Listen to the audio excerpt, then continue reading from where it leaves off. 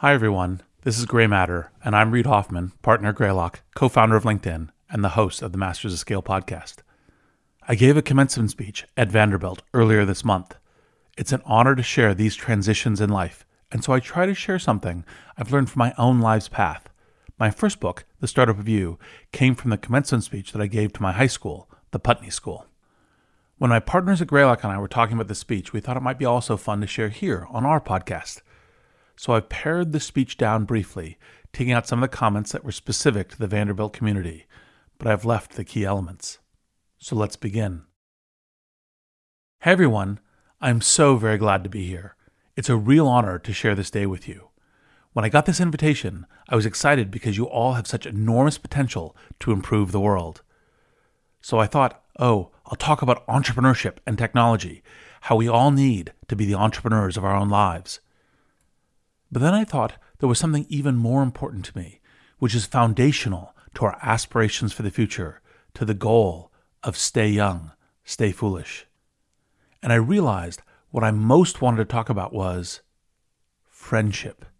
Not the Hallmark kind, not all sunshine and roses and bunny rabbits. I mean real, substantial friendship that's sometimes really hard and that shapes and changes our lives. In fact, alongside your family, making, cultivating, and keeping close friendships may be your life's most important work. Yeah, to help your career, building a network is more critical than ever. I'm the LinkedIn guy. I'm not going to tell you otherwise. But more than that, friends will be absolutely central to your sense of happiness, connection, and meaning. Also, friendship is a conversation. So I want to try something today that feels more like a conversation. It's an odd conversation, since I'll be the only one talking. But I'll try to explain the importance of friendship with 4 brief stories from my own life's path, each with a learning that's been valuable to me in every part of my life. Starting with one back before some of you were born, in the prehistoric haze of the 1980s. What I learned then was, when there's something important you don't know, real friends will tell you about it. When I got to college my freshman year, I thought what many of you might have thought arriving here a few years ago, that what mattered most about college was, the college. The teachers, the skills, the degree, the institution. But within a month, I knew I was wrong. Don't misunderstand me. College was awesome. Like you, I was able to get a great education with brilliant faculty teaching enlightening classes. Yet right away, it was clear that what mattered much more to me were my fellow students. After a high school where, frankly, it wasn't always easy to find friends who shared my interests, now I was surrounded by them. And through some of my classes, I met this one woman, Kandaren, who seemed to like talking to me. We started out discussing our coursework in world civilization. Over time, we got to learn about each other's families, our disastrous dating experiences. We saw each other's flaws. In other words, we became friends. And one day, after we'd known each other a while, Kandaren said one of the kindest things anyone's ever said to me. She said, "Reid, you seem to have no understanding of half of humanity." She meant women, and she didn't actually say it that way because she's too nice, but it's what she meant. Because like a lot of young men, I got to college with approximately 0 comprehension of women, but no one else had ever cared enough to tell me that I needed help. And what's great about Kandaren was, she didn't just say it, she did something about it. She had lined up a few friends who were game to let me come listen to some full-on girl talk and learn, if I'd be interested. Of course I was interested. So one afternoon, Kandaren told me to meet her and her girlfriends out at a picnic table by her dorm, and they got right into it, discussing their friendships way more intensively than I ever did with my male friends, openly talking about their sex lives in ways that still makes me blush. And especially going over some of the crap they had to deal with routinely just for being women. There was this guy at the party following me, hitting on me. I had to figure out how to make him go away, but I didn't want to be rude or get him mad. And that was hardly the worst of it. And I was like, wait, what? You have to live like that? Naive, obviously, but I don't know if you know this about me. I am a white man. So there was a lot I didn't know about a lot of people's experiences. Of course, there still is. But before Kinderren, I didn't even know that I didn't know. And after, I started to clue in years before I would have otherwise, to approach relationships of all kinds, understanding that your experience may be very different than mine. It's an imperfect awareness, sure, but it's helped me be a better friend, boss, spouse, investor, really every part of my life. So to reiterate, when there's something important you don't know, real friends will tell you about it. They might even help you learn it. And like me, you may be deeply grateful.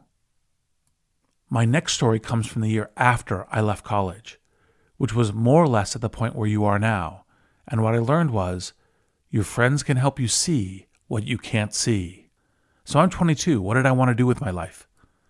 I wanted to make the world a better place at real scale.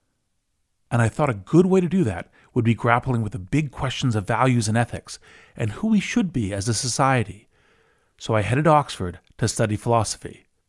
And within months, and yes, this is a theme, I knew I'd made a mistake. Because while Oxford's philosophy department was one of the world's best, the professors there seemed to only want to talk about esoteric technical theories with hardly any interest in, actual people. Clearly not what I wanted. Because it wasn't connected to that mission, expressing values in a way that would have a big, broad social impact. So philosophy wasn't my path. But I had no idea what to do instead, and I was kind of lost and miserable. Fortunately, I had a friend, Stefan. He knew me well, and when he saw me struggling, he asked me this one question that was so simple, it changed my life completely.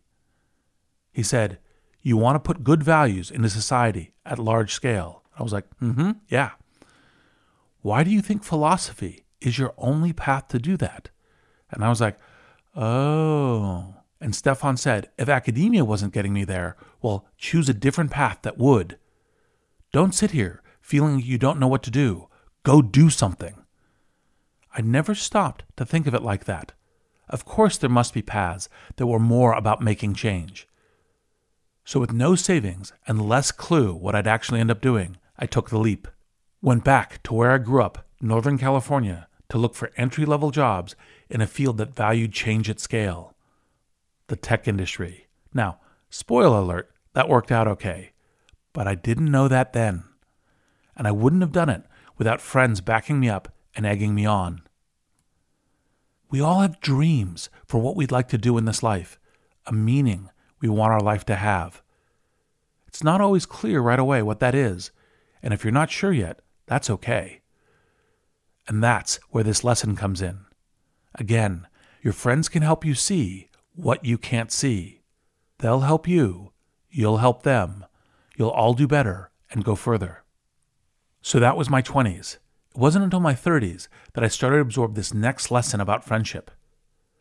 Friends will tell you not what you want to hear, but what you need to hear. It's a decade later, 2002, and I'm part of the executive team at the company PayPal. And after several years of 100-hour work weeks, a lot of luck, and a few scrapes with federal banking rules, we just sold PayPal to eBay. I was 35, completely exhausted. So I was planning to take a year off, get out of Silicon Valley, and just travel. Everyone congratulates me on this excellent decision, and so off I go, first stop Australia, to hang out with my grad school friend Ned, who'd recently moved there. Ned and I had grown surprisingly close over the years. I say surprisingly because on paper, we weren't cut out for that. He was a West Point graduate, former Army Ranger, athletic, kind of badass. And I was, me. But as a couple of Americans studying abroad, we bonded and grew to know what made each other tick. And we'd made a point of keeping in touch in the intervening years, making sure to have regular meals and stay in touch. So he takes a few days off and we drive south of Sydney to this beach bungalow for some catch-up. And Ned's like, "So, post PayPal, what are you thinking about?" And I say, "I've been watching this website Friendster transforming people's social lives. Facebook didn't exist yet. And so I have an idea for a different kind of social network to help folks' economic lives." It was exciting because I thought it could really help a lot of people have more satisfying careers, impact their families, their communities. But first, I'm going to do this travel year that everyone, including me, is so jazzed about. But not Ned. Ned thought I was blowing it. He, and he alone, told me, I hear you're tired, dude, but this next thing sounds super important, and you know how the tech industry works. The time to do that idea isn't 6 months from now, it's now. Cancel the trip and get back to the valley ASAP. It's too important to who you are. And as I started to picture my vacation spiraling down the drain, in the opposite direction, of course, this being Australia, deep down I knew Ned was remembering what I'd momentarily forgotten, that mission I'd defined a decade earlier. Because Ned had been around when I first arrived at that. He knew that about me, and as a good friend, he wasn't going to let me off the hook. You can guess the rest. Changed my tickets, flew back home, got to work starting what became LinkedIn. Which was good because Ned was correct. The time was right then. Lots of other people were already working on ideas for professional networks. If I'd taken my vacation and delayed pitching even a few months, they'd have too big a head start. I don't get funded, and the whole thing doesn't happen. No long friendship with Ned, no frank talk, no LinkedIn. Now, to be clear, the point of the story isn't never take a vacation, always work more. That would be dumb, and I try not to say dumb things. But there is this myth of the entrepreneur as solo genius. It's a good story, but it's not usually true. In fact, I found it's just the opposite. You have a team. Some of your key teammates are your friends. And the ones who share your dreams, fears, and hopes with are the people most able to help you get to where you should be going. Because again, friends will tell you not what you want to hear, but what you need to hear. Okay, here's the last lesson I'll share. It may be the most subtle, but also in a way, the most important. And something I'm still learning. Paradoxically, your friends help you the most by letting you help them. Let me see if I can get this one across. I'm sometimes asked if I've had any mentors. The truth is, I've had 100, most of them friends. And in turn, I've been fortunate enough to help and be a mentor to many of my friends, some profoundly. But to be clear, I say this not from pride, but from gratitude. Because having friends who have trusted and permitted me to help them has brought me greater joy than nearly anything else in my life. I mean, of course, we also hang out and have dinner and play games, go on vacations, all those good things. But it's when I've helped people I know best towards the goals and values I know them to have that I have most felt, this is why I'm here. I'm thinking of a particular late-night talk I had with my friend Oscar, who I'd known for a decade to be a smart, thoughtful, honorable man, but who at that time was being a friggin' jerk. Clearly trying to passively-aggressively provoke his wife of 6 years into divorcing him. And so one night, we sorted through what Oscar was doing, why he was doing it, and that whatever was driving that passive-aggressive garbage, he needed to confront it head-on and either reconnect or disconnect with his wife cleanly. Long story short, that conversation made a big difference in Oscar's life. They stayed together, a family with kids, and very happy. But that's not why I'm mentioning it today. For one thing, Oscar's not here, and besides, his real name isn't Oscar. And what kind of friend would I be if I took a private talk and shared it on a podcast to the internet? I'm mentioning it because it was also one of the key experiences in my life. Because for Oscar and me even to have that talk, he had to put his full trust and faith in me, which was a great gift to me. Because by doing that, he showed me that I was the kind of person who was worthy of such trust. He showed me I was worthy, and I've never forgotten that feeling. And that's how your friends help you most, by letting you help them. And I want you to experience the same thing. Luckily, there are some simple things you can do to cultivate this essential part of your life. First, decide to make friendship a priority, because it isn't a side hustle, it's the whole game. Making an active choice that friendship matters to you is your best first step to ensure its place in your life. Number 2, make friendship a conscious practice because it's something you can work on. This is something I learned from Gandharan. We did this all the time. Establish rituals, have a weekly call, a monthly breakfast, an annual fishing trip. Talk with your friends about what the friendship means to you and how you'd improve it. Yes, it sounds awkward. Friendship's supposed to be easy, right? But trust me, talking about it will deepen your connection and you will be glad for it. And third, as you go forward, realize less time doesn't have to mean less friendship. Life is going to make a lot of demands on you, including many good things. Lovers and partners, careers, hobbies, kids. But if you and your friends share what you want from your life, if you know each other's dreams, you will support each other along the way, no matter how busy you are.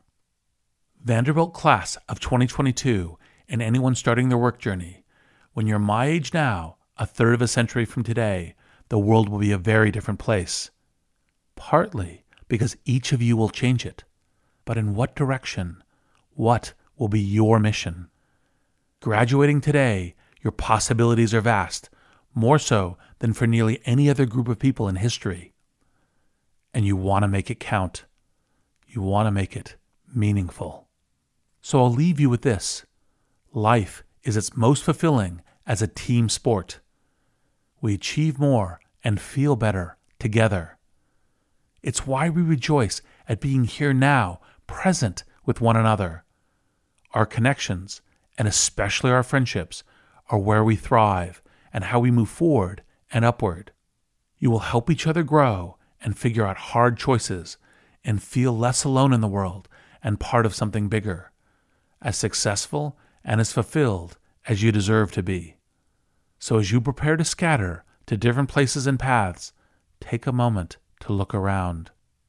Because you may think here at commencement that your life is all ahead of you, but actually you're already in it. And many of the people who will be the most important to you are probably sitting around you right now. Thank you for being here, and congratulations, class of 2022.